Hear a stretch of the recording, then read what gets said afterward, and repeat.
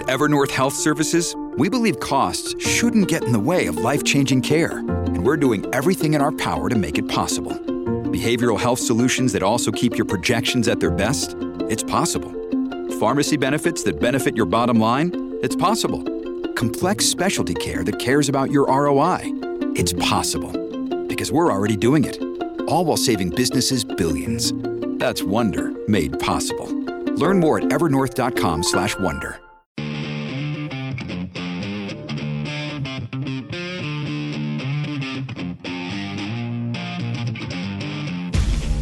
Lock and load. This is Steve Deace. The Steve Deace Show. Greetings and happy Thursday. Welcome to the Steve Deace Show, live and on demand here on Blaze TV, radio, and podcast. My name is Steve Deace. He's Todd Erzen. He's Aaron McIntyre. You are you. Let us know how and what and why you think about what we think via the stevedeace.com inbox, which you can take advantage of by emailing the show, steve@stevedeace.com. You can also like us on Facebook, MeWe, Parler, and Gab. Follow me on Twitter and Getter at Steve Deace Show, and the last name is spelled, of course, Deace.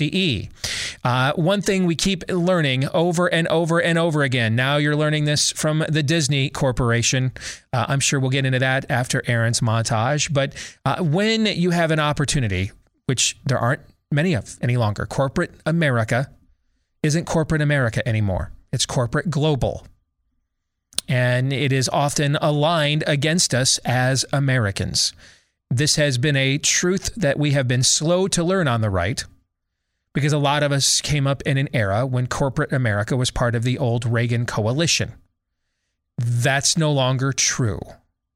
And that's why when there is an opportunity for you to do business with those who align with your values, please take full advantage of it. And one way we can pretty much all do it, because it's almost impossible to live in modern America without a mobile phone, is by switching to our friends over at Patriot Mobile. We made the switch last fall. We put it off for too long, got tired of giving T-Mobile our money for hating us. Then we found out a couple months later that T-Mobile was now censoring texts.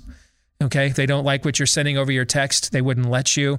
If it defied the spirit of the age narrative, don't do that stuff anymore. We have the same coverage. We were able to even upgrade our phones. They made it so convenient for us. They have an excellent customer service team. If you're a veteran or first responder, let them know. They will make sure to give you even bigger discounts when you sign up at patriotmobile.com/Steve. Go with the company that shares and fights for your values. At patriotmobile.com/Steve. Get a free activation when you use the offer code Steve, and you can just simply call them if that's simpler for you at 972-PATRIOT. All right, coming up on the show today, 3 non-political questions. We will continue to the bitter end, and I promise you the end will be bitter. But we will get to the bitter end of this Theology Thursday series on Scott Atlas's book, Studying the Spirit of the Age, and how not to defeat it. Do the exact opposite. Do the opposite of everything Scott Atlas saw from the Trump White House in his 3 months there leading up to the election. Do the exact opposite. Okay. And so we will continue our next Theater of the Absurd, or Why I Started Cutting Myself. That could be an alternate title to this Theology Thursday study.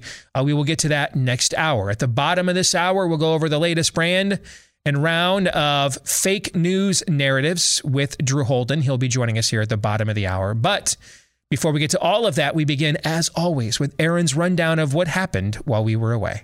What happened while we were away, brought to you by Mind on the Oil and Oil on the Mind. Yesterday, White House Press Secretary Jen Psaki says it's the oil companies who are to blame for rising petro prices, along with Russia, of course. What additional permits do they need? They have, the leases are there, the permits are there. I don't think they need an embroidered invitation to drill. They are oil companies. Energy Secretary Jennifer Granholm. You know, if you drive an electric car, this would not be affecting you, clearly. Granholm also added yesterday the need for oil companies to increase production, so they're all over the place. Inflation hit another 40-year high in February, rising 7.9% year over year.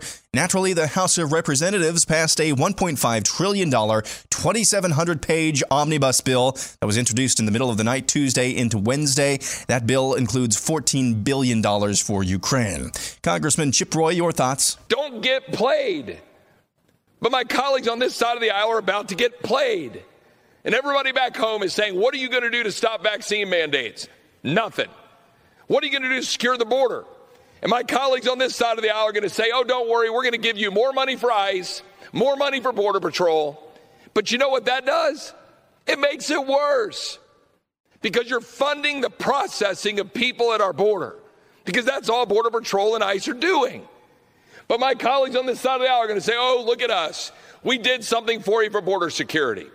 It ain't true. About those biological labs in Ukraine, the system is in full panic mode right now over the testimony the other day from Undersecretary of State Victoria Nuland. Jen Psaki offered up a lengthy Twitter thread yesterday saying reports about biological weapons development in Ukraine is Russian disinformation, but we should also look for Russia to use biological weapons in a false flag. The Department of State also released so-called fact checks saying the same thing.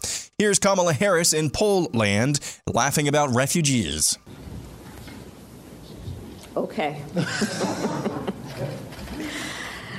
A friend in need is a friend indeed. Okay, I can first. Okay, so this time.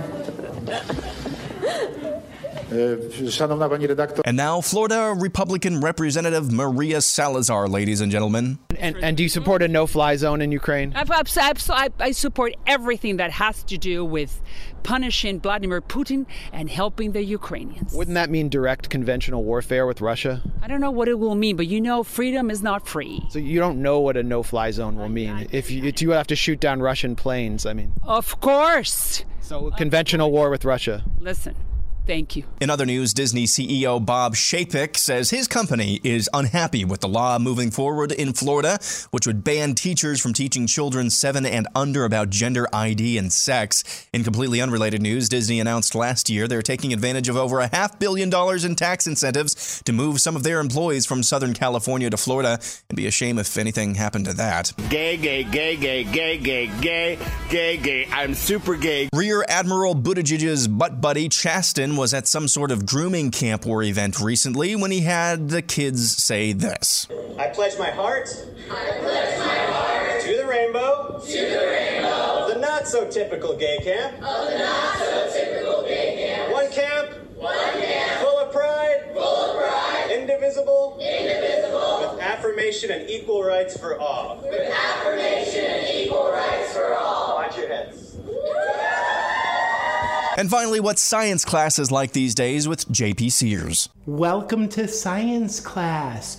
Today, we're going to learn the science of where babies come from. Now, back in primitive civilization, when we thought the earth was round, it was believed that only women had babies. But now through modern advancements in human civilization, we know the earth is flat and that babies come from men. With all these men having babies, we're going to have to get men into having abortions soon because they're just populating the planet too much. And a man's right to choose has been oppressed by misogynistic women making everything about their right to choose. Now here's how it works. When a man and a woman, or a man and another man come together, they make a baby. Isn't it that you need both a man and a woman to have a baby? Because men have the sperm that then fertilizes the woman's egg? No. That's just medical misinformation being spread by Joe Rogan. You see, it's just like the only way to make water is to combine 2 hydrogen molecules with 1 oxygen molecule. But let's say you don't have any hydrogen molecules. Can you still make water? No. Incorrect. Even if you don't have any hydrogen, a vital component of water, you can still make water with only oxygen if you want it to be water, because science. And that's what happened while we were away. This is actually a somewhat promising montage, given the dark days in which we live. And I will explain why in a moment. First, though, tensions in Europe boiling over, inflation at a 40-year high. Some analysts predict stock returns of less than 4% until 2030. So how are some Americans preparing for economic uncertainty? Well, many are investing their money in an unexpected commodity. It's not natural gas or oil, even though all investments involve risk. Some experts believe it's a better hedge against inflation than even gold. And its prices outpaced the S&P 500 by 164% from 1995 until 2021. What am I talking about? Contemporary art. I know it sounds weird, but after the 2008 crash, tons of wealthy investors used art to defend their wealth. And thanks to Masterworks, you can too. It's a revolutionary app that's made multi-million-dollar paintings investable. In other words, you can invest in paintings without needing to buy the entire thing. Pretty genius concept. If you want to discover how it works, along with their 350,000 plus members, go to masterworks.io, masterworks.io/Steve. That's masterworks.io/Steve. Well, part of the statement that Disney put out yesterday is that they have asked for a meeting with Governor Ron DeSantis. I'm going to do my own Jack Nicholson. Yeah. In the overtime today, we will fantasize. No, not about Kamala Harris smoking some poles with her intellect. No, we will instead fantasize about, can you imagine what that meeting would be like between Ron DeSantis and some Disney executives? Oh, I'd pay to watch that. Wouldn't you? Oh, I would absolutely pay to watch. Okay. So we will get into that. We will fantasize a little bit today in the overtime at blazetv.com/Deace. That's where you can go to become a Blaze TV subscriber. If you're not yet one, if you are already one, then just be a little patient. We will record that for you right after today's live show, and then it will be uploaded for you to watch later today at blazetv.com/Deace. All right, let's get to the montage and why I think there is actually some optimism here. One of the things that Aaron mentioned in his montage is how the system is in the regime, the spirit of the age is in full panic mode over these Ukrainian bioweapons labs. So here is the story. The story is that the Ukrainians were doing defensive research on bioweapons, and therefore it's not a bioweapons lab. They were doing defensive research. And they're afraid that if the Russians co-opt these labs, they can then use them for offensive weaponry. A couple of things here. Number one, raise your hand if you think Russians don't already have biological weapons. You're the one. You're too dumb to live. My advice to you, short walk off a long high pier, call me in the morning, particularly before you breed. Yes. This reminds me of Donald Trump is literally Hitler, but give him your guns. Okay. Vladimir Putin is literally Hitler, but he doesn't have any biological weapons unless he confiscates them from the Ukrainians. Buying that one? No. You know why you're not buying that one? Because you have an IQ above 70. That's why. Also, it sounds like Fauci wrote this press release. Yes, frankly. Yes. So he's the worst person in the world, and yeah, he's one of them for sure. But he would not have had any access to biological weapons or already used them if not for confiscating those poor defenseless labs in Ukraine. Guys, really? Really? No. Really? Yeah. That's the first dumb. Okay. The second dumb is if you are doing research that can be weaponized, it is not strictly defensive research. I know JP just pointed out a few minutes ago, we're struggling with the definition of terms. Okay. But if you're doing research that can be weaponized, it is not strictly defensive research. This is a fallacy. They might as well have closed their explanation with, and oh, by the way, everything's relative. It's honestly like they took Fauci's gain of function, we didn't do a testimony with Rand Paul, and just erased anything about COVID and just put in... Just fill in the blanks? Yes. Well, if you know why it might look like that?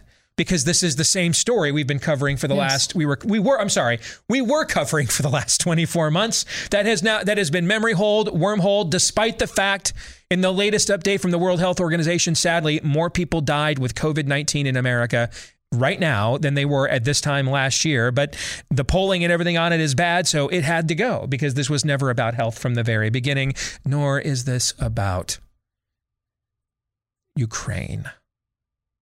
It's the same story. You're seeing the same kinds of talking points and fallacies for the same reason I said yesterday, stop posting, where's Fauci? He's president of Ukraine now. It's the same story.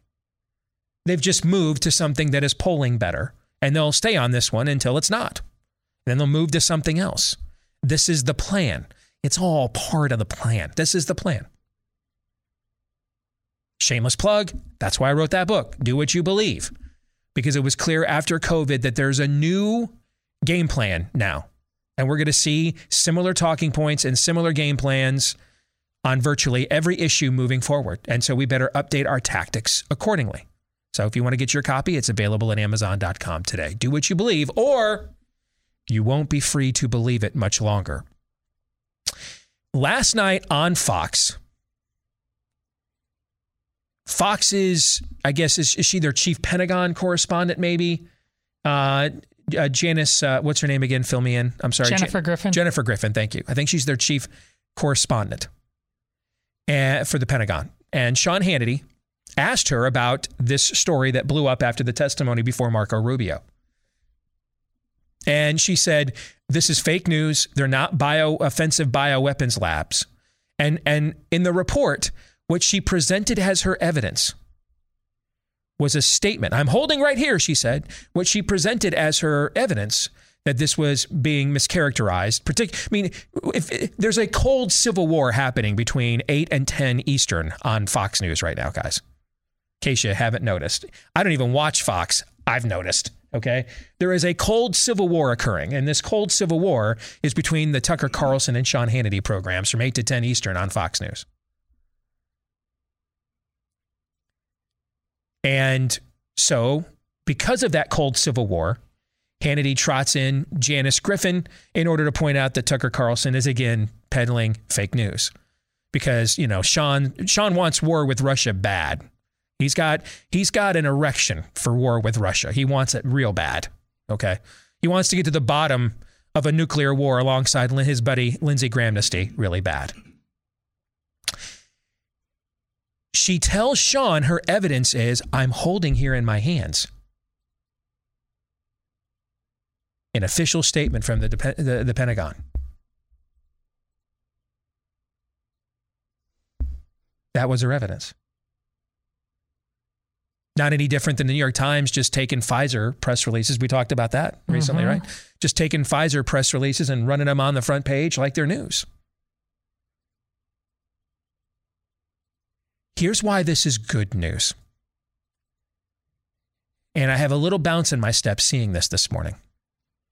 Not too long ago, me and a few other people would have pushed back ruthlessly on that and pointed out this is, again, Fox trying to control the Overton window of what we're allowed to talk about on the right, basically operating as the Kaisers or Keystone Cops, depending on your view of their overall programming alignment of the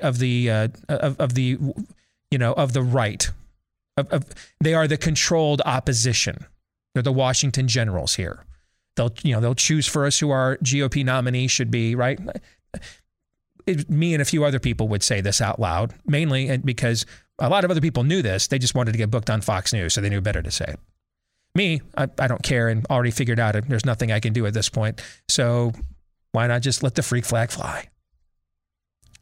But before I could even go there this morning, my Twitter feed was full of people with blue check marks on the right or the critical thinking left, like a Glenn Greenwald, calling complete and total BS on this.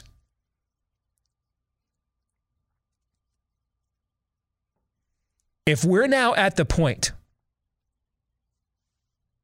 that we are going to go ahead as a, I guess, movement or splinter movement, maybe is a better way of putting it. Insurgency, I guess, maybe is another way you could put it. But if we are now going to, there's going to be more of us than me, Daniel Horowitz, and like 3 other people. If we're at the point now that we are going to openly call BS. And it's going to be lots of people were doing this on my feed this morning. If we're going to openly call BS on Fox now, we're closer to where we need to be. We're getting there. We're getting closer. We're definitely a step closer than we were, 48 hours ago when I woke up to March snow. All right? We're getting there. All right? My fear is, man, I wish we would have gotten here about 5 years ago, right? We had gotten here about 5 years ago. Imagine the place we'd be in right now. Yeah, but that's impossible. We couldn't. We had to go through. I think we had to. Yes, I agree. But if we are at the point now that lots of people all over the right are calling open BS on this, then we are approaching, in my opinion, and hey, my analysis could be wrong, but it's my analysis, and that's what you're paying, and whether it's your time or money to tune into right now is my analysis. My analysis is we are really getting close to now the kind of mindset of where we need to be to actually win this thing. Something else I saw that gave me optimism is the reaction from many of the same sectors on the right pushing back with impunity on the attempt to, RFRA, the grooming law in Florida. You remember the RFRA? Mm-hmm. That originated out of Mike Pence's Indiana, when he was governor there, and they were going to emulate like 29 other states that had a RFRA law based off of a federal piece of legislation that was co-sponsored by by Congressman Chuck Schumer at the time and signed into law by President Clinton, protecting religious freedom. But since that would now also include protecting the religious freedom of Christians, we can't do that because you're to be targeted. Pence, of course, completely ankle grabbed because he's Mike Pence, and produced a fix that actually made it easier, according to several legal analyses, including from the Family Research Council. It actually made it easier for the spirit of the age to target believers than previously. Been better off doing nothing, basically, right? So they tried to do this. It's called The Technique. If you've ever read a phenomenal book by David Kapelian, from about 15 years ago called The Marketing of Evil. When we did that show, when we did the show on 10 books we all need to read, that was one of my suggestions, right? Okay. And this technique is called jamming. And this is when the devil basically leverages all of his media outlets into all one message to make it look like this is the only message that is being received by the culture on a particular issue. And if you have a different thought or message, you think you're alone. No one else thinks like you. And so they just jam every wavelength, every platform with the same message. They have attempted to do this with DeSantis's anti-grooming bill, and it has failed spectacularly. And the reason it has failed spectacularly is because we're pushing back on it ruthlessly.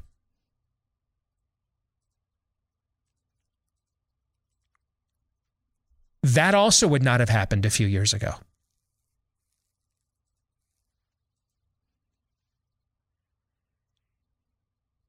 We're getting closer. Now, let's sober things up here a little bit. Where do we really need to be? We're getting closer. I wanted to acknowledge that, okay? If you're a parent, particularly with teenagers, acknowledge all progress. Can I get an amen on that? Sure. All right? Doesn't mean, though, we're finished products, but we are in a better place than we were a week ago as a cultural insurgency here. If we're going to openly call BS on Fox News attempts to be controlled opposition and control the Overton window, and it's not just going to be the same handful of us that have already been blacklisted at Fox, but including now people like Ned Ryan, who are on Fox News all the time. They're going to do it, then that's yes. Yep.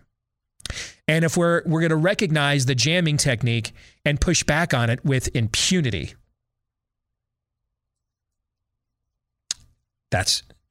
we are a step closer now. But here's the final step. I saw an article from what's increasingly becoming one of my favorite websites, Not the Bee. And it's the Babylon Bee people that actually that are doing like real news stories that are not parody, right? Okay. Yes. And one of the things they published this morning is it looks like the only way you're going to stop things like Leah Thomas from destroying women's sports is with lawsuits. That's not true. That is not true. As much as you guys know, I love those people. I still want to work for them when I grow up. Mm-hmm. Okay. But that's not true. Not true. There's another way to do this that doesn't require any lawsuits. The problem is it requires something that has largely become a myth in modern American culture. You ready? Dads.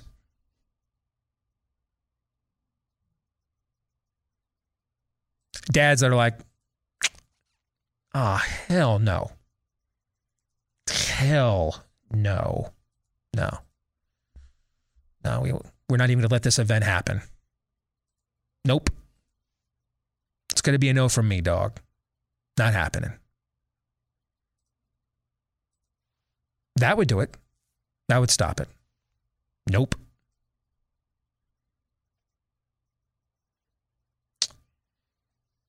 That's one place. Here's the other. There is no way to coexist in a culture with those who are willing to sexually groom children or are willing to tolerate it in order to maintain an overall agenda. You cannot share a culture with that. You should not even want to. And I promise it has no intention of sharing one with you. Plans on taking your kids from you. That's exactly right. It must be forcefully confronted by all peaceable, lawful means necessary, rooted out. It must be bastardized. It must be destroyed. It must be demeaned to the point it wouldn't dare, like someone running for office with a white hood wouldn't even attempt to do that with that level of shame attached to it. That's what it will take. And it's going to take more than poop tweeting Mark Hamill a few times. Okay? As fun as that is. It's going to take a little more than that.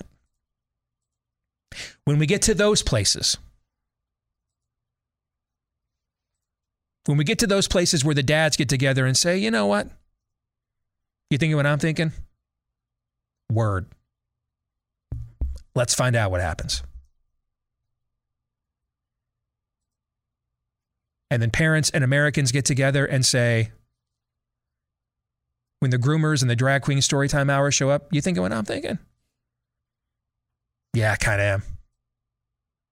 Let's find out what happens. When we get there, then we got a shot. Okay? Then we got a shot. Several of you have asked me, why aren't we talking about the American trucker convoy on this show? A week ago, I would have figured we'd be talking about it all the time. Why hasn't it come up? I'll tell you why. It's not disrupting anything. They're great patriots. Love them. God bless them. Driving around, doing laps around D.C. and meeting with senators who are already fighting for you and agree with you doesn't do anything. Doesn't disrupt anything. That's not a confrontation. Confrontations cause disruptions.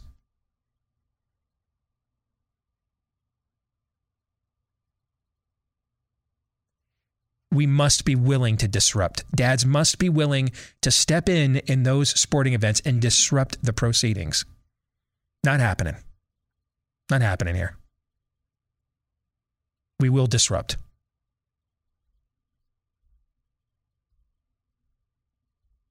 When your school boards introduce the grooming curriculum, you must be willing to disrupt.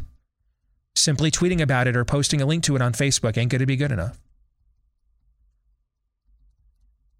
So we're comfortable now. We're comfortable questioning BS openly from people that claim to be wearing our jersey, from just the same 3, 4, 5 people that have been already doing it. That's great news. That's great. We're comfortable now pushing back against their narratives as opposed to, how do I 4-dimensional chess this? No, I'm just going to push you back just as hard. cool. That's great. Those are positive steps. But there's still a couple steps left we need to take. And if we don't take those steps, our children and grandchildren will be forced into taking the kinds of steps we'd prefer them to not have to.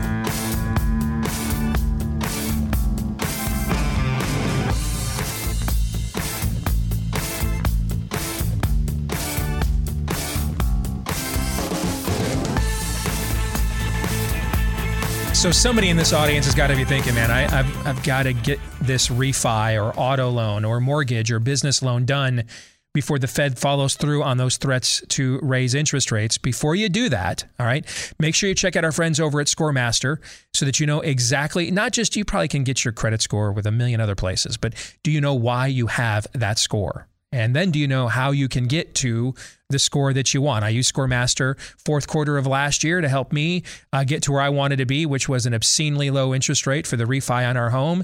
And it works. So this is information that they have on you that now you should have. It should empower you so that you know not just the score you have, but why, and then how to get to the score that you want. Sometimes people can raise their score up to 60 points in just a few weeks. All right, so check out our friends over at ScoreMaster right now at scoremaster.com/Steve. That's scoremaster.com/Steve. Well, he is the man on Twitter who likes to bring the receipts, as they say these days. Drew Holden joins us again here on the program. Good to see you again, Drew. How are you? Steve, pleasure's mine, sir. Appreciate you having me back on, and I'm doing great. Well, good. Let's talk about a couple of narratives that have been going around lately that I've seen you have recently addressed in these threads where you come up with what was actually said about these things previously or at the time when they attempt to retcon or memory hole these things or newspeak these things. One of them, of course, is what's going on with drilling and the price of gas. Walk us through, because the new narrative is now that this is all Putin's fault. So apparently the price of gas and the price of oil per barrel didn't move until about 2 weeks ago, right? That's the narrative. Yeah, exactly. If you just opened up the newspaper today and this is the first time you're reading about this issue, then yeah, I would imagine that's probably what you would see. It's not true, right? One of the things that I think people have forgotten about somehow, right? It was such a big campaign tenet that I'm a little bit surprised that they have. But one of the things that Joe Biden ran on was he was going to help the transition from fossil fuels to renewable energies. Now, he said repeatedly that one of the ways he was going to do that was by laying the hammer down and punishing oil and gas. And in office, he did. Right. And so he one of the big things he did was obviously he blocked the Keystone XL pipeline. But that wasn't the only thing that he did. He originally stopped oil and gas leases on federal lands, which make up a pretty considerable chunk of both natural gas and oil that we get domestically. And so originally he stops them. A court comes through with an injunction and says, you can't do that. It's illegal for you to bring back these leases. And then he kind of end arounded it just 2 weeks ago, said, okay, fine. If you won't let me use my pricing that I want to do, right, something called the social cost of carbon that punishes oil and gas based on this kind of, one judge called it voodoo economics of what the harm supposedly that fossil fuels are doing. He said, if you won't let me play by my rule book, if you won't let me use these numbers that I want to, I'm just going to pull the plug on the whole thing. So only 2 weeks ago, he took pretty dramatic action to limit domestic energy supply. And despite that, 2 days ago, he comes out and says, my administration is doing nothing that would undermine our ability to produce energy domestically, which is absurd. So who's buying this? Well, the Democrats are certainly buying it. And which is a little bit fascinating, I think, in a number of ways. One of the things that Biden has said recently is that I have no control over natural gas prices, which, to some extent, it's really hard for a president. Donald Trump ran into this. It's really hard for a president to give the price of gas that he wants to American consumers. But at the start of the year, in their kind of roundup end of year note to reporters, the Biden White House went out to reporters and said, gas prices are down 10 points from their recent highs because of us. And the media and Democrats ran with it. They bought it then. They said, of course, Biden is doing things. He said he was going to work tirelessly to address gas prices.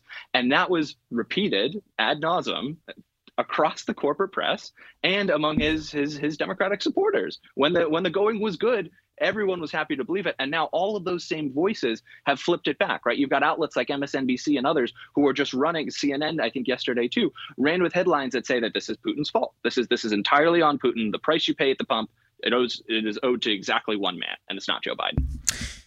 I saw yesterday Jen Psaki came out with the talking point of blaming the oil companies now. Now, I've been pointing out for the last week or so, I would assume, the companies represent arguably the most important and largest industry on planet Earth, have lobbyists.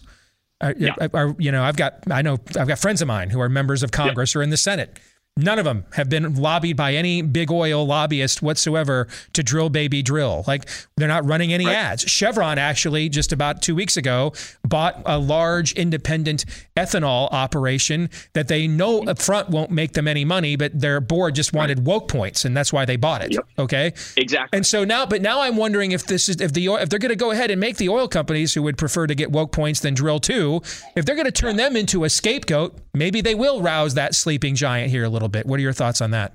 Probably. Yeah, I suspect that's right. And, this has been a Biden White House tactic for a number of months recently. If you remember back when food prices started going up, what did Bernie Sanders and the Democrats and Joe Biden do? They said, oh, it's corporate greed, right? Jen Psaki said back then, this is corporate greed. That's why things are so expensive. It's got nothing to do with us. It's got nothing to do with macroeconomics. And so I think it's a really easy and kind of convenient card for them to play because they know that their base doesn't like big business. They don't like any business. And so it's really easy for them to point the finger and say, these guys you already don't like, throw them under the bus. And Democrats have been doing that in hearings with oil and gas execs on the Hill. I mean, I think it was just a couple of weeks ago.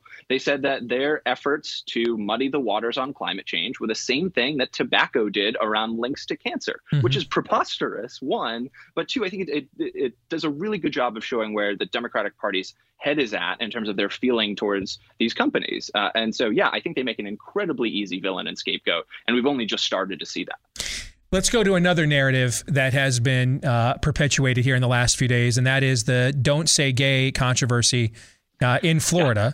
And I mentioned just in the opening montage and monologue before you came on that this is the first time that I can recall that the right on a divisive culture war issue, when they went full jamming on the other side and leveraged every resource and platform they had for one particular message, aggressively called BS and pushed back on it. Like didn't try to say, well, it's not really that, or obfuscate, or figure out some four-dimensional chess and run away. That actually went right head on into the wind there, to the eye of the storm, and to hell's heart, basically, and stabbeth thee. Right. I can't remember the right ever doing this, ever. Me either. Go ahead. Let's talk about that for a few minutes. Your thoughts? Yeah, I think that's right. I think we've seen, obviously, with Donald Trump. I think we're seeing it increasingly with Governor DeSantis down in Florida. It does seem that finally Republicans in elected office are kind of waking up to the idea that they're simply because the Democrats or the media or anyone else puts a target on their back doesn't mean they have to cower in fear in the corner, right? Mm-hmm. We can still speak truth to these people in these organizations and to the American people. And I think you're right. We're doing a good job on this issue.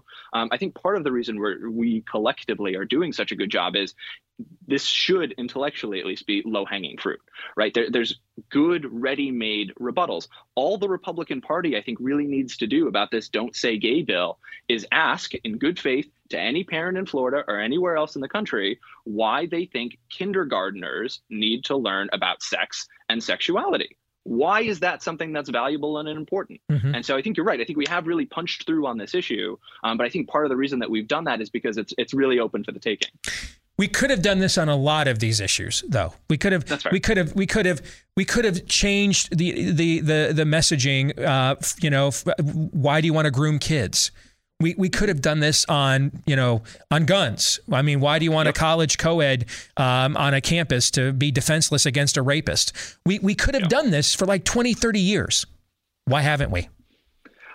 I think this is the face of the new Republican Party, right? That this is a party that is a lot more comfortable fighting and pushing back both on culture war issues, but just more broadly, right? I think, unfortunately, for the last 20 or 30 years, right, my entire life, certainly most of my adult life, the Republican Party has largely been pretty feckless, particularly on these culture war issues, and particularly on issues that are tied to identity.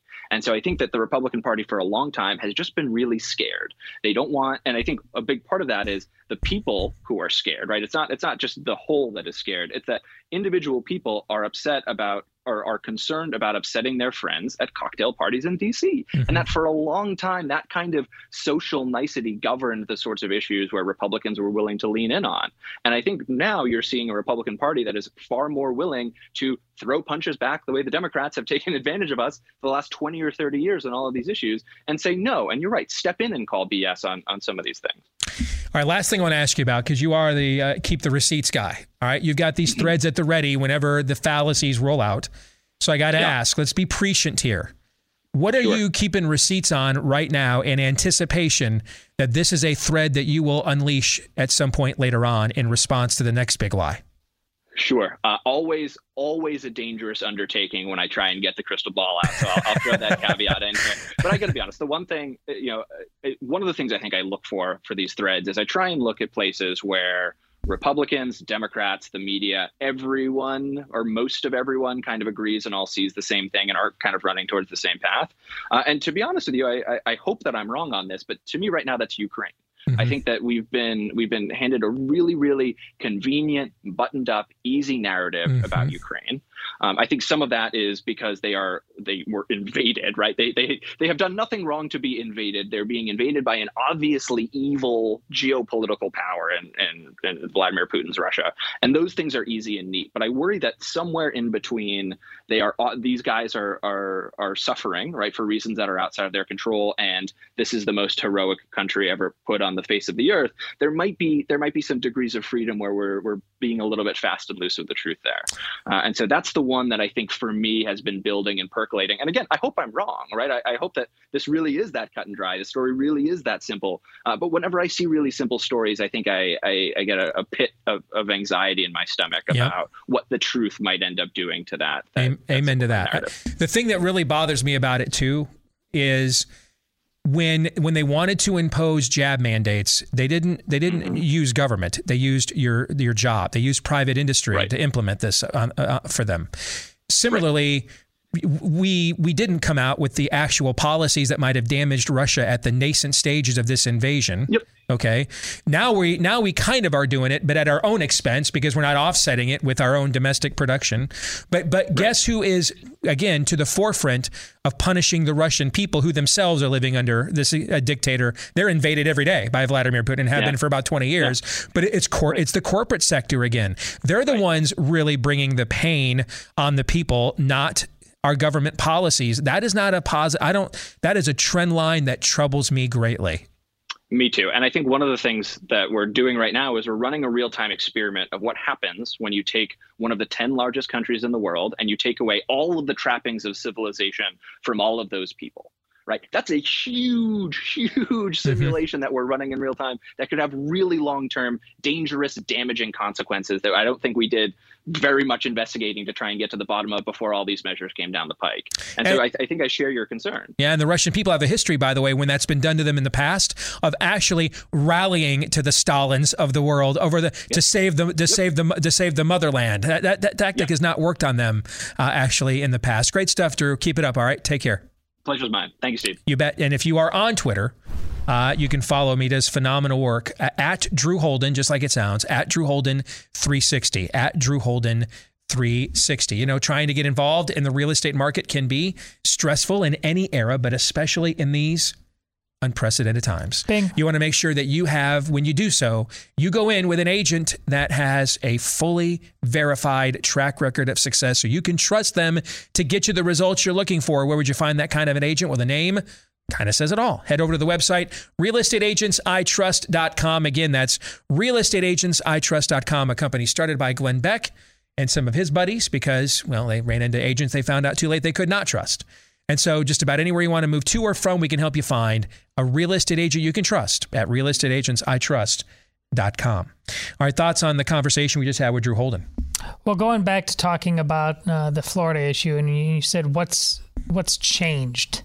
We could have been doing this all along. You're of course right. But the reason a lot of people didn't was because they genuinely thought there's no way it could get this crazy. Like they don't really believe it's so nuts they can't really believe it. Yeah. Like it's rhetorical, it's political, but they don't substantively believe this stuff. Yes. Yeah. So you thought sooner or later the crazy had to run out. You keep making enough compromises, and this is the Hegelian dialect. Yeah. Thesis, antithesis, synthesis.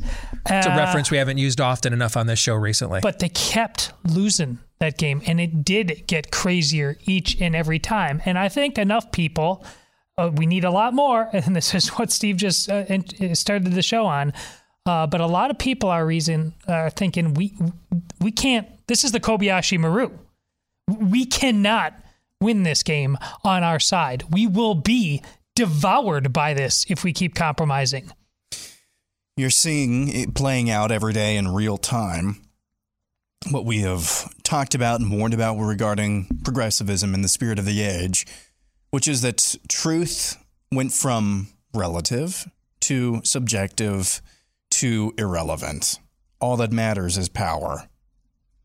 Trying to argue with these types of narratives is almost a fool's errand nowadays. It's always good to exercise and to illustrate for those who may have their eyes opened for a temporary amount of time, or maybe genuinely trying to seek truth for the first time. It's always good to demonstrate what the truth actually is, or how to even find it if it's available. But for the rest, it's just narrative. The truth is irrelevant. The only relevant factor is whether or not saying or doing this helps me hold on to or garner more power. That's Progressivism 101. That's the spirit of the age 101. I mean, again, folks, the latest week we have fully certified data from the World Health Organization, end of February. So right as they were memory holing COVID, that right at the dawn of Biden's State of the Union on March the 1st. So this was when all this rolling back and all this memory holing was going on leading up to the State of the Union. That very time period, right? More people died with COVID that week than did a year ago at that exact same time in 2021. Where are all the hushed tones now? Yeah. Which just that I can't present you of all the pieces of evidence we have shown on this show for the last 24 months that this has never really ever been about health. There is no better piece of evidence than that. The virus was wreaking more havoc on human life in this country at the time that they jettisoned COVID than it was a year ago. So why did they jettison COVID? Because it was never about health. It was always about power. It was threatening their ability to hold on to power, so it had to go. We'll come back with Hour 2 here in a moment.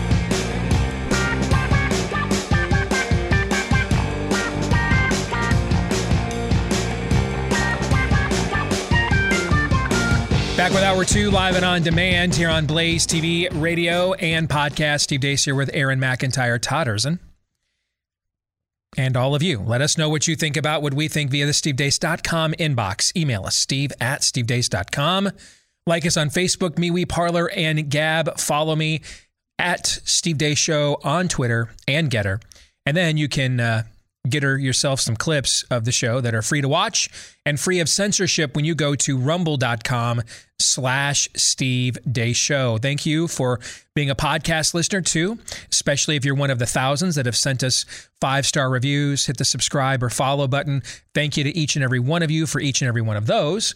And we would appreciate it if you've yet to add your name to those ranks, if you would do so for us today. Thank you in advance for that. And now we talk about my underwear. Tommy John, this portion of the show brought to you by Tommy John. They have a fantastic product. So good, in fact, that I've gone back. In fact, I just about a week ago went back and bought a 4th round. That's how much I love this stuff. The greatest underwear I've ever worn. They gave me the first few pairs for free. And then I just, buy more every few months or so on my own because the product is that good. They've got a lot of other great stuff too. Loungewear, which, I wear that a lot as well, too, because I'm old and no one cares what I look like anymore. And then also, they got stuff for the ladies. Now, I can't tell you much about that, okay? I'm not Senator Lindsey Graham, nor do I work for him. So I'm not big into wearing women's clothes, but I can guess if it's anywhere near the quality of what they do for the men, although Lindsay may be more of an expert, frankly, the more I think about it, on male undergarments. If it's anywhere near as good as what they do for us guys, or we guys, then it's got to be great. So if you want to try it today, get 20% off to give it a shot for your first order right now. 20% off your first order when you go to TommyJohn.com/Steve. That's TommyJohn.com/Steve for 20% off. Oh, and just got to go to the website. Don't need the promo code. TommyJohn.com/Steve. And now, the forecast for this segment. Pain. I mean, that's forecast. You're not an epidemiologist. You're not allowed to. I'm sorry. Thank you. Provide a forecast. I think we can say this. We're about halfway through this book. I think we can say that whatever, and if I ever decide to do a verse-by-verse Bible study again, like we did with Colossians a couple of years ago, I think we now know that we don't have to do Lamentations. That'll seem like redundant. We've done Lamentations, we've done Ecclesiastes, because this is like a real life study of those books, is it not? Okay. You should have just had a picture of Scott on the book and rendering his garments and need to be more Old Testament, I think. I mean, yes, if I just said, hey, this was, now we continue our study of the book of Jeremiah. Yes. I mean, this is a tough read, guys. It is a tough read, but I think it is important to get all the way to the end. And so we've been talking about Scott Atlas's book, A Plague Upon Our House, my fight at the Trump White House to stop COVID from destroying America, because we have a 3-book series that we're going to do this year on Theology Thursday, practically observing the spirit of the age in the wild, in its own habitat. How does it behave? How does it perform? Study your enemy so that then you better understand what is required to defeat it. And the good news from this handy dandy little ditty is we're getting really an expert expose on what not to do. Like every single chapter, don't do that, don't do this, don't say that, don't do that. Pretty much every chapter. So, Todd, I'll let you begin. What stands out to you that we need to discuss in this chapter from a spirit of the age perspective? Well, I kept thinking about the first time we had him on the show during this chapter. We brought this up before, but when Aaron then went to promo, that Aaron put a headline on the social media. The he pronouns, you're talking about Scott Atlas. First time we had Scott Atlas on the show. Yes. Yeah, okay. Yes. And he put a headline on that. And I think Scott, through me, because I booked him, asked if we could tweak that language a little bit, because he thought whatever Aaron chose was just more aggressive than what he... Oh, yes, I remember this. But what he intended. Yeah. And I was like, yeah, sure, no problem. I mean, just to... he was, and in this chapter, you can tell that there was still too much of that Scott Atlas in him, even when he went to the White House, because we talked to him way before he ended up getting, I mean, how many months before he got to the White House did we have him on our show, Steve? May. I think May was the first time. Yeah. And he got there in August. So, several months. Because... even being a professor at Stanford, that's in a very liberal city. It's a very liberal university. Scott, in clearly the life that he lived there, was clearly insulated from the realities of American politics, particularly in the Trump era. He went there earnestly with all the best intentions. I want to help. He was in awe to be called. He's clearly a patriot and all that stuff. And there's clearly an edge to him that in his life, he hasn't been a pushover in any way. That's abundantly clear. But he didn't clearly realize that either he was going to be the one taking scalps, or his was going to be taken, because once he was in front of the press, he still had an expectation that he could and would be viewed objectively if he just presented the objective data. Yes. Yeah. And there was no way that was ever going to happen. So I'm interested to see if he says in the book, because we've asked even before doing this book study, like, I wonder what caused him to go Hulk mad. Maybe he says it later on. Maybe it is this chapter. He hasn't reflected on that yet. I mean, he's doing it internally, but he still hasn't here just said enough is enough. I mean, last chapter, he simply by nature was not going to agree with Birx right in front of the president because that would make him a liar. But he now he's writing this book and he's naming names and he doesn't give an F. But that wasn't him yet. That's clearly in this chapter that he was not there yet. He thought that he could just by nature of good intentions right the ship. That's impossible.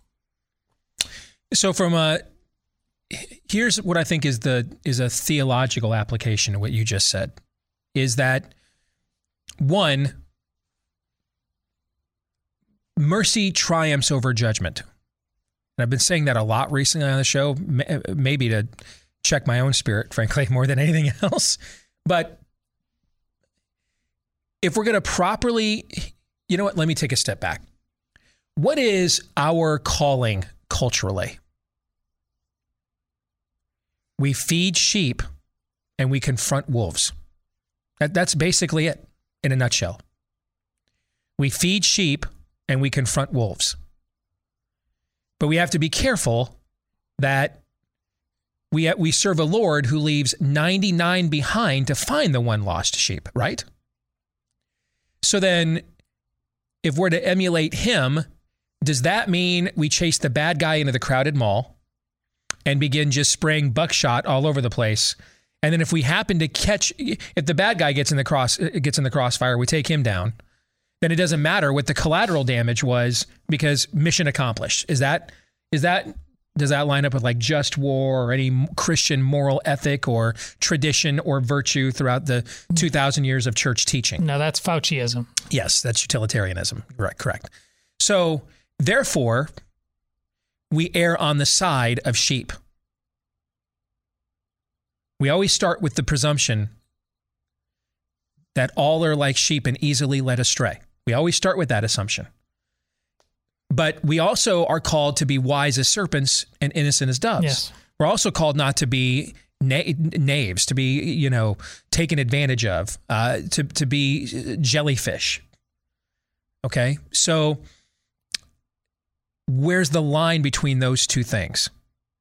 How do we know who's a sheep and how do we know who's a wolf? Sheep don't know. Wolves don't want to know. Let me say that again. Sheep don't know. Wolves don't want to know. There is no argument you could make to a wolf. It won't suddenly morph into a Cocker Spaniel. You know what? I thought I was hungry. You reasoned with me. Now I'm a Bichon. No. Once a wolf, always a wolf. It will be a wolf. The wolf must be confronted. So the sheep just don't know. They need to be tended. They need to be fed. They need to be taught. And that's an ongoing process, by the way. Otherwise, they'll fall prey to the wolf. But the wolves are the connivers. They're the schemers. They don't want to know. They are fully knowledgeable of what they are perpetuating. So let's take a step back and apply this to an issue like the Florida fallacy we were discussing last hour. Okay.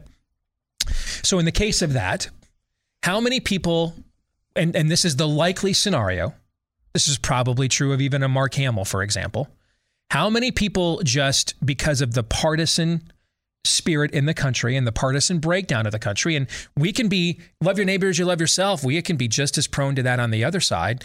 A narrative captures the talking point and it gets spread by the like-minded without actually looking at it and critically thinking through it. Okay. That is probably the vast majority of people that are perpetuating the don't say gay lie. The vast majority of people perpetuating this probably don't want their kindergartners and first and second and third graders to be inundated with sex talk and sodomy and all that other stuff either. But DeSantis, I've got DeSantis derangement syndrome. I had Trump derangement syndrome, or someone with an R after their name presented this to me, so therefore it can't possibly be true. Okay? I mean, these sorts of things are what happens when you have a country that is as balkanized and polarized as ours. So those people are sheep. But then what happens if you show them the objective information? They may not agree with you. They may not validate you. Chances are, more than likely, they just kind of walk away and go silent because they still don't want to cross the ideological picket line. Okay? But there are definitely people who absolutely want to groom children, and just as bad are totally fine with perpetuating it, particularly amongst the classes of people that they would never, their kids aren't going to those schools anyway. You know what I'm saying? They're going to the Sidwell School for Friends. All right. So they're perfectly fine with that happening to the riffraff in order to perpetuate an agenda. Because they understand that if we can successfully push back on them at this level, then we've established a new baseline of the next time we have an argument, we're going to push back on, well, why are we doing this with 4th, 5th, and 6th graders? You see what I'm saying? They know that. But their overall agenda is more important to them than protecting the little kids. With those people, mercy is not on the menu anymore. Judgment is now on the menu. And that's why we have police. That's why we have elections. That's why we have a Second Amendment. Judgment is on the menu. Because we confront wolves. And so in this case with Scott Atlas, he's going into this situation probably not even believing it was possible there was this level of dishonesty, that all of these various structures could be this dishonest all at the same time. And did we not ourselves question that in the early days while we were pushing back on this? Are we missing something here? Right.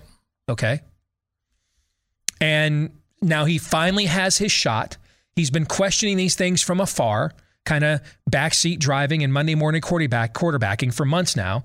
And now he's the starting quarterback. He's in the game. Okay. And he thinks that, you know, maybe if we just call the right play, because he's thinking probably, well, don't you guys want to go back to seeing your kids at Little League games too? Right. And this is the moment now, what you're seeing in this chapter is beginning the moment where he's beginning to realize there are very few sheep, at least here in Washington, D.C., and mostly wolves. One of my favorite lines from Augustine, I have quoted it many, many times over the years in various forums. There are many sheep without. There are many sheep without, even more wolves within. And I think this is the moment now where he confronts the reality of that truth. Thoughts? Well, it's not only within the press, but also within his own Stanford community. His own secular church, so to speak. Yeah. His own peer group. Yeah, and how they all came out after him simply for daring to speak what he thought was the calling of all of his peers there. Ultimately, a pursuit of truth. That's why I'm renewed in why I want to continue reading this. I'm really going to be fascinating to see if every chapter from here on, if he's got more of the fight now we become accustomed to, because the Scott Atlas we talked on the last time, which was to preview this book coming out, is a different, much angrier man than the one we talked to the first time. And I think he's been on our show like 4 separate times at the very least. I mean, he was radicalized. And in this chapter, he flat out calls the press like the worst human beings on the face of the earth for what they did. So I'm really interested to see going forward if he's decided to stop pulling punches. We'll get Aaron's take on things here in a moment, but reminder that throughout the month of March, Theology Thursday is brought to you by the Inspire 2022 conference. What does it mean to treat your body as a temple? What does it mean to make sure you're taking the right preventative health measures so that you're not subjected to the death care system that we've all witnessed over the last 24 months. A lot of great speakers are going to be involved in this conference. There's a roundtable that includes yours truly as well. It is a free conference and it's all online. If you are interested and you want to sign up and register, get more information for this April 2nd and 3rd conference, just go to inspireforhealth.com. That's inspireforhealth.com. One of our speakers, Olympic gold medalist, world record holder, Sydney McLaughlin will be one of our speakers as well. Dr. Ryan Cole, from our show here, he'll be a part of the event as well. Again, inspireforhealth.com. You can register online for free at inspireforhealth.com. Hey, can I say one thing before you go, Aaron? Unless anybody confused what I'm talking, like I am not criticizing Dr. Ackles. I get it. I was at the Register for 12 years. When I started, I knew what the press was like, and that was back then, which we're almost 20 years ago now. But I tried to get along. I tried to be nice. And once it just didn't matter anymore, then I was just me. And I said, okay, it's on. Yeah. Now it's just time to start calling you son of the devil. Yeah. Absolutely. Yeah. So I get the position he's in. Mm-hmm. All right, Aaron, what say you? So I actually thought that the shift that Todd was kind of lamenting there from Dr. Atlas happened in that confrontation after, I believe it was the press conference where Atlas was formally introduced as a member of the task, introduced, more on that in a moment, as a member of the task force. And he said he was taken aback. And was it Bill Rader? Is that his first name? Mm-hmm. Or of one of the advisors? Or is it Phil Rader? Phil Rader, I think, yes. One of the advisors in the White House. And he essentially says to Phil, whom he likes, essentially, I can't believe it's this bad. They don't understand who I am, meaning my pedigree, where I've come from. Right. And Rader looks at him, Atlas says, much more sternly than usual, Atlas says, and says, no, it's you who don't understand, Scott. As soon as you touched this administration, you became a part of this administration, meaning you didn't understand. You didn't understand what you were getting into here. If you thought that they were just going to say, oh, he's an expert. So going back to the introduction. What's one of the endorsements on Rules for Patriots? We've been over this 5,000 times. Who's one of the endorsements on that? Donald Trump is. Donald Trump is. Yeah, wrote that endorsement myself. What is Rules for Patriots a takeoff of? Rules for Radicals. Rules for Radicals. Yeah. What's one of the rules of Rules for Radicals? Always define your opponent before they define you. Isn't that one of the rules of Rules for Radicals, if I'm not mistaken? Now, we're talking rhetorically here, and I have a few words on this. Donald Trump completely left Dr. Atlas and really himself hanging out to dry. Instead of offering his various pedigree and how he is actually an expert and why his background fits in with what he's doing here and what he will be doing with the task force. He's a very smart guy, very smart man. He has some good ideas. And that totally allowed the press to paint Dr. Atlas as however they wanted him to be, whatever they needed him to be, whatever foil they needed to paint him as. That's a mistake.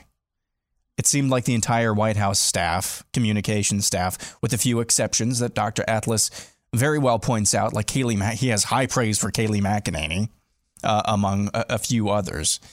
They had no plan. There was no plan, it seemed like. For having defeated the media, it seemed like they were at the media's will every single day. And that's disappointing, and it's unacceptable. On the heels of of what we were talking about at the end of last hour, you need to have good rhetoric. You need to have your hand-on-hand rhetorical combat down when dealing with the media, when dealing with your political opponents. It's important that you have that down. But at the end of the day, when you're dealing with this far gone of a media, when you're dealing with this far gone of a system, You can have all the rhetorical points that you want.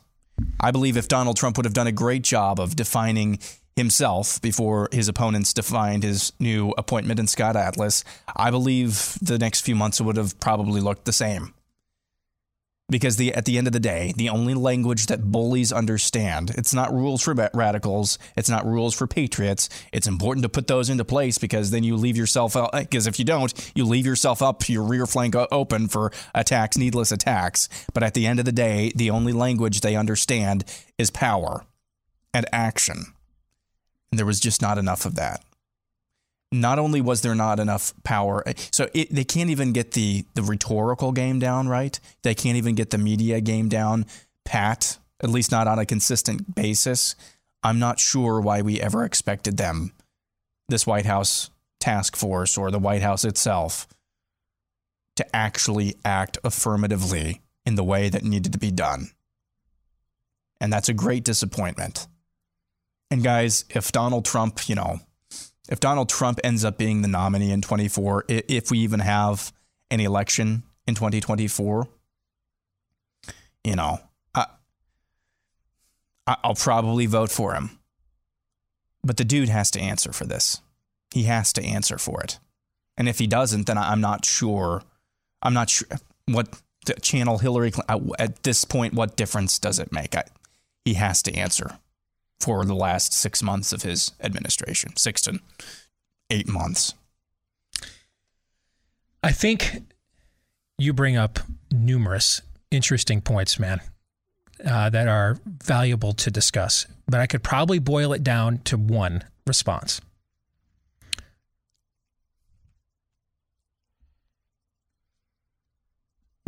Has Donald Trump shown you since he left office that the things that have been uncovered so far in this book, the lessons to be learned so far in this book, that he's learned something from them? No. I mean, that's to me, that's the question. I think unless you're a communist, you would agree that even a non-adaptable Trump would be far preferable in the White House making decisions than what we currently have. That's not the question. And I can't imagine anybody who's not a communist or just has decided that they will let a personal disdain for someone they've never met cause them to sign up to support the eradication of their values and way of life. Either one of those two people, frankly, aren't worth engaging. Both of those groups of people are at the dust kicking off of sandals stage of the interaction here. We're done dialoguing, I guess is what I'm trying to say with such folks. So we're really talking about everybody else. And if you're not in those two camps, which is the majority of Americans, hell yeah, you'd rather have Donald Trump and his team, even in the state that's articulated here in Atlas's book, you'd rather have them making the decisions right now. And that's why you have Joe Biden with a 28% approval rating, right? Mm-hmm. But they're going to do this to him again because it worked the last time. They will present some cataclysmic event for which he couldn't possibly go on running the country as he was elected to do. The moments before the event was presented, that it must stop in order for this narrative to now be catered to and served.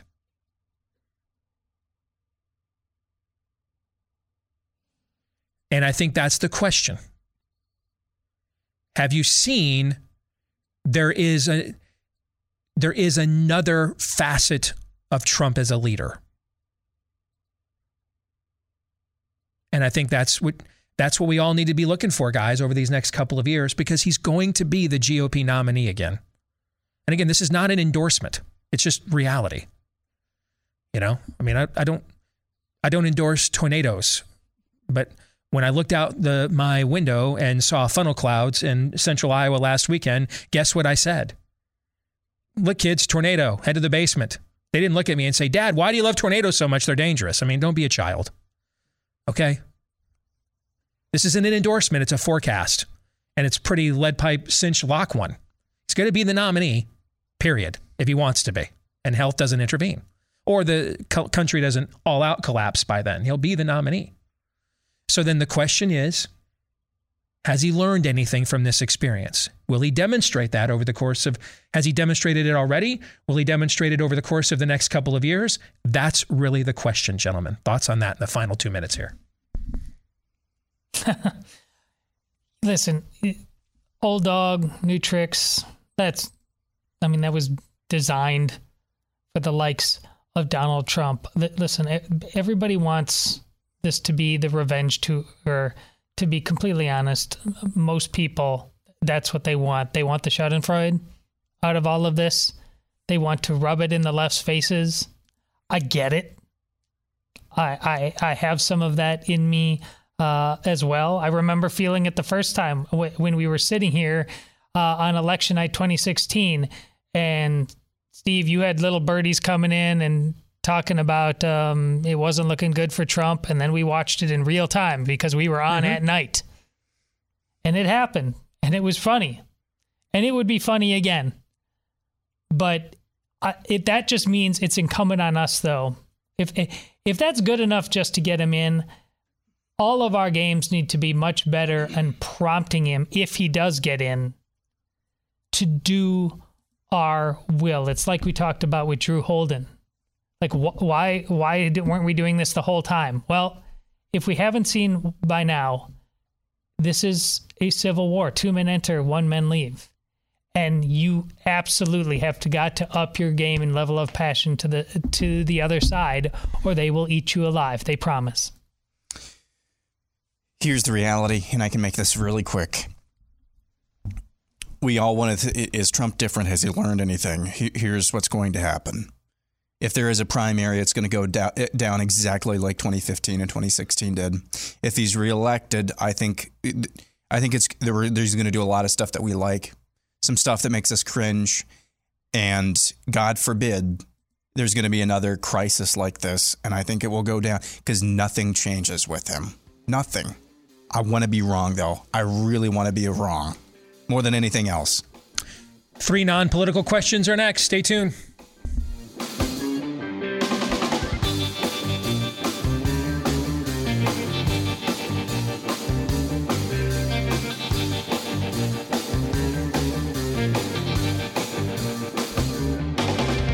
All right, back here on the Steve Deace Show. If you're a dog owner, you know that taking care of your pet means more than just giving it food and water. That dog has been a part of your family, so its health and happiness are important to you, and that's why you want to take a look at Rough Greens. It is the protein, vitamin, mineral supplement powder that you mix in with your pet's food, and with that one simple act, a lot of the vitamins, minerals, and nutrients that were stripped out of the dog's food before it ever left the factory. Same thing they do to the people food. That's why we take so many of these supplements these days, to put that stuff back in our diet that we need. Well, they do it to our pets too, and for the same reasons: mass distribution, longer shelf life, etc. So give your pet back the things in its diet that it really needs with Rough Greens. And if you listen to my dog Cap, it also tastes great. Now, maybe you're not sure your dog will like it.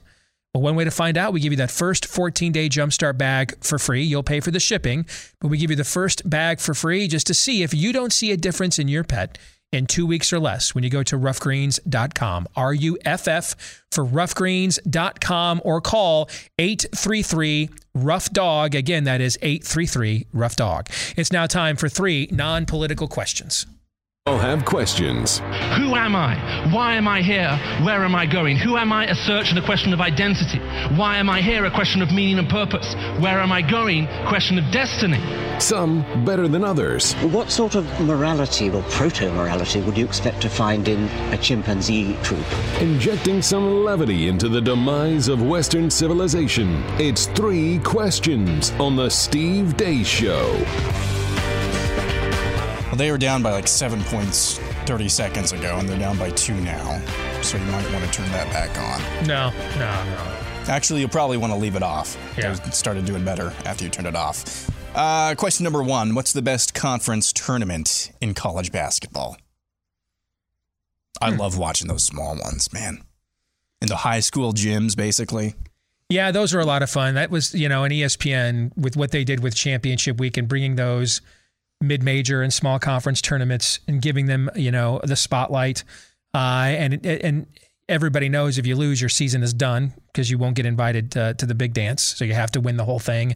And with what's on the line, yeah, I've got a lot of great memories as a kid of that Friday. Because remember, when we were growing up, there was no Big Ten tournament. Right. I mean, we didn't have a Big Ten tournament until 1998, So, you and I were already adults by the time that thing came around. And so I've got a lot of great memories of that Friday afternoon in the ACC tournament, usually in like Greensboro, when Bobby Cremins and Georgia Tech were great, and Dean Smith in North Carolina, and Coach K and Duke. And Maryland would be really good when they were still in the ACC back in those days. I mean, I got a lot of great memories of that. A lot of great memories of the Big East tournament. The old Big East. That was my answer. The old one too. I mean, the era in when you had Ewing and Williams at Georgetown, Pearl Washington and Ronnie Cycli at Syracuse, Willie Glass and Walter Berry and Chris Mullen at St. John's. I mean, those were some titanic clashes in that era. Then that one year, Allen Iverson's Georgetown was there at the same time as UConn and thinking of Ray Allen? Ray Allen, yeah. And I'm missing somebody else. Jesus Shuttlesworth? There was, those are good times. But I got to go, if you ask me my favorite, it's got to be the Big Ten, just because it's the teams that I cover, the most all year long, watch the most all year long. And frankly, it's been, except for winning the national championship, it's been the best conference in college basketball overall here over the last decade. So I think I'd go with the Big Ten. Although sneaky good, and I say this because I've covered it before, is that Big 12 tournament, especially when it's in Kansas City. Yeah. How do we forget about that? Especially being from Iowa, and that, they turn that into Hilton South down there every year. But I'd go with the Big Ten just because I'd be a homer probably. For me, it's the Missouri Valley Championship Conference Tournament in St. Louis, the Arch Madness. I don't know why that stands out to me. I always watched that growing up.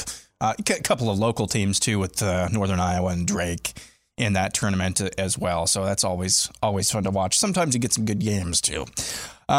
Question number 2. What are your thoughts on the new Obi-Wan TV spot? I've seen very little of it. I was just swamped yesterday, so I have not had a chance to delve into it in depth. I can't really give a great answer. I've seen very little of it. From a cartoon, Rebels, and what's the other one? Clone Wars. Clone Wars, yeah. So I know that those are being brought in to the Mandalorian. There was to like the live action shows. Yeah. So and you just were informing me who the bald guy is, and my son's told me a few things about it. So I know the Inquisitors from Star Wars Rebels are in there. So there might be a lot more that somebody who knows about that could comment on. Other than that, I think it's the actual what you see visually is kind of understated. I mean, there's no Darth Vader at all, but it's the soundtrack. Even though we know that he's been cast. He's been cast. He's going to be in it. But he's not in the trailer at all? Okay. No. Right. Unless I missed something. The guy with his helmet off, that looked like Darth Vader to That's me. The Inquisitor. But that's the Inquisitor. That's an Inquisitor. Okay. Yeah. Okay. For people that don't know, the Inquisitors are basically Darth Vader's KGB to hunt down the remnants of what's left of the Jedi across the galaxy. All right. But that's who they are. It's the musical score. It's got Duel of the Fates. It's just, I said no Star Wars. Whew. It's testing it. That's saying something. This one, it is. You got a little bit of an Obi-Wan look going on right now. Yeah. You're like a little Obi-Wan-ish. It's in the DNA. I have been looking forward to this one for a long time because to me, this is the marriage of the improved to, at times, excellent storytelling we have seen from the Filoni and who's the other guy that did Elf and Iron Man, whose name escapes me. Okay, but that duo, this has been their wing of the Star Wars universe. So you've had Kathleen Kennedy Townsend is doing the movies, and they're doing all the TV shows. Okay, and the quality of the TV shows compared to what we saw from those 3 movies, it's and the quality of the storytelling. Even Boba Fett, which at times was mediocre, and its best episodes were ironically ones that he was Jon Favreau. Thank you. Its best episodes, ironically, were the ones he was the least in. Is still way better. I would still say Boba Fett as a series is way better than the Rise of Skywalker. Okay, I'd say it's way better than that last Star Wars movie, and that's, to me, it's clearly inferior to The Mandalorian. So if you marry those guys, the Favreau-Filoni duo's track record of storytelling to now a character who's got a much richer backstory to a material to mine, a character who's much more important and pivotal to this entire universe. You see what I'm saying with this? I mean, it just seems like there's no way this can suck, because it could, no. It can't. How many sucky Star Wars movies have you seen, Favreau and Filoni didn't do those movies, Did you see the look on Todd's face there? Of course I know. It can, How dare you have optimism? That was maybe the most offensive thing I've said on this show in quite a while. Listen, this is where I'm torn. And you mentioned the scene, the nostalgia in me that kicked up when Obi-Wan is surveying the homestead there, and he sees a Luke that looks to be like a 7 or 8 year old boy pretending he's on a starship. And I mean, that's everything Star Wars is supposed to be. But I don't know. I'm not. I feel like I'm just being led into it. It's a trap. Let's see. We'll have a bonus question today, because we've still got another 9 minutes or so to go. As far as I thought the commercial, I thought the spot was great. I really did. I don't recall seeing too many for the Book of Boba Fett, so I don't know how to compare this, but I mean, it looks fantastic. It really does. And there's a clip of a little Luke Skywalker. Correct. I'm That's told. what I was about to say. That's super cool. Yeah. So pretending to be a little fighter pilot. Yep. So that'll be. I think it'll be good. I'm optimistic. Question number 3. What's one thing you can't wrap your mind around regarding the prospect of aliens? I'll let you take this one first. Our promised uniqueness in creation as a Christian. See, it's interesting you went there. Because I was about to say, that question originally was going to be, what happens if aliens come and they say Jesus Christ is the Son of God, bow down before him?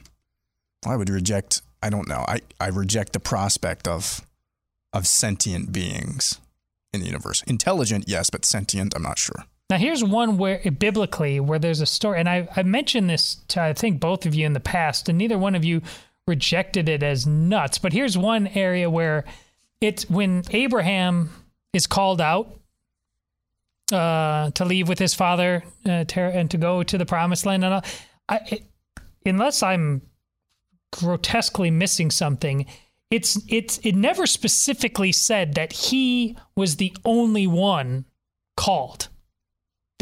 It theoretically, God could have called other men, even in other cultures, possibly, before Abraham.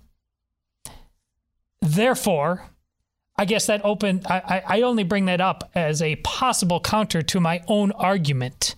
Like, I think it's more explicitly said that we as a human species are unique and beloved in creation.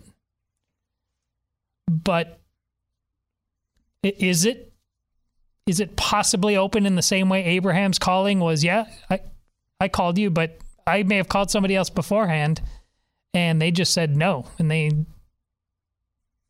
declined. So I moved on to the next one. So we didn't get Father Deke because Deke said no. We got Father Abraham instead. I mean, okay, all right. I don't know. You have a lot less problem with it. I mean, I don't. Let me actually, you know what? Let me not overgeneralize. I don't theologically have a general, without qualifier, objection to it. Okay. There are things though that we could learn about that species that maybe then I would. All right. But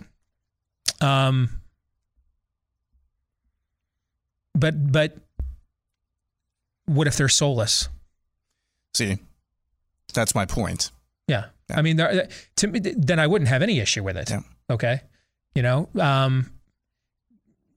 So just because the animal kingdom here has not demonstrated cognitive ability, on a smally evolutionary level that we have as humans, which we would, within a biblical worldview community, we would call that an imago Dei, right? That's the image of God in us.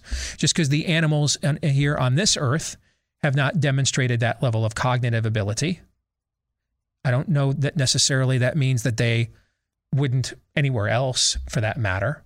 Okay, is there an intelligent life form that isn't an eternal being, that lacks that kind of level of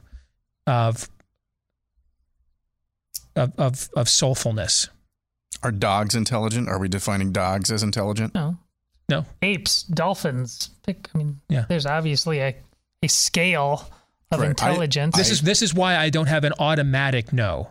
But I should say it doesn't mean that there wouldn't be things that we would reveal, that would be revealed to us, or they would claim, that would not trouble me.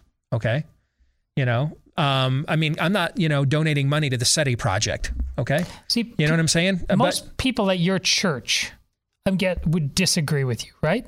I don't know. I've the only place I've ever had this conversation within a theological construct in my life is right here on this program with the two of you. So I don't know. But we are getting way outside the bounds of biblical literalism, aren't we? We are, but that's never stopped us before. I can't tell you how many people have spent more time watching Ancient Aliens than they have reading their Bibles. I don't know. To me, my thing that I can't get beyond is what I mentioned the last time we talked about this. How is it possible that we have incredibly clear visual evidence of inexplicable flying phenomenon? I don't know how you can deny that. I don't know how you can. I think it's undeniable we do. But we don't ever have any inexplicable, we don't have any absolutely clear, undeniable imagery of whom or whatever is piloting and flying such craft. How is that possible? I'm probably overthinking this. Can you put a finer point on that? Because I can look up, once an hour and see a plane landing at Des Moines International Airport. I see it's a plane. I see it crystal clear. I can't see what's flying. The difference is there's not millions of people claiming that they were abducted by an airline pilot and poked and prodded.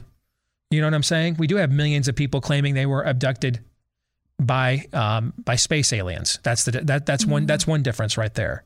All right, Captain Joe on the 747, didn't take me, Lindsey Graham me with some forceps, and I wasn't, doing a Whitney Schreiber interview.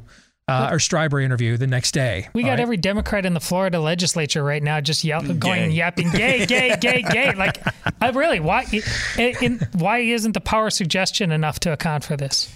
All right, one last quickie question. Bring that up again in the future. That's an interesting point. What's one? I'm starting to get excited now about the prospect of moving because it's actually happening. Well, congratulations! Early next month. What's one non-electronic man cave essential? Because I took your advice. I have the surround sound system. I have a pretty nice TV.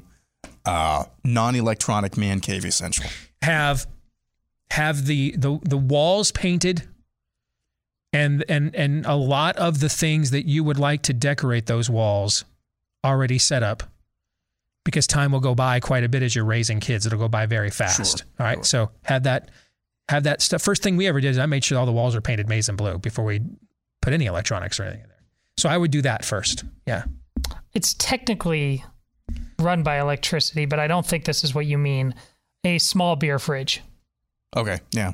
No, I'm planning on a beverage cooler or another refrigerator. That's good. Thank you. Thank you.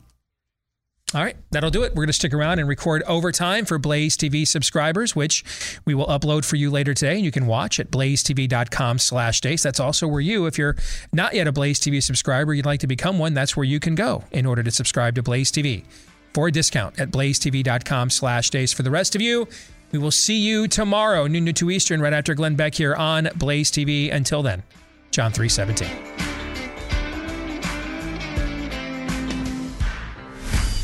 This is Steve Deace on the Blaze Radio Network.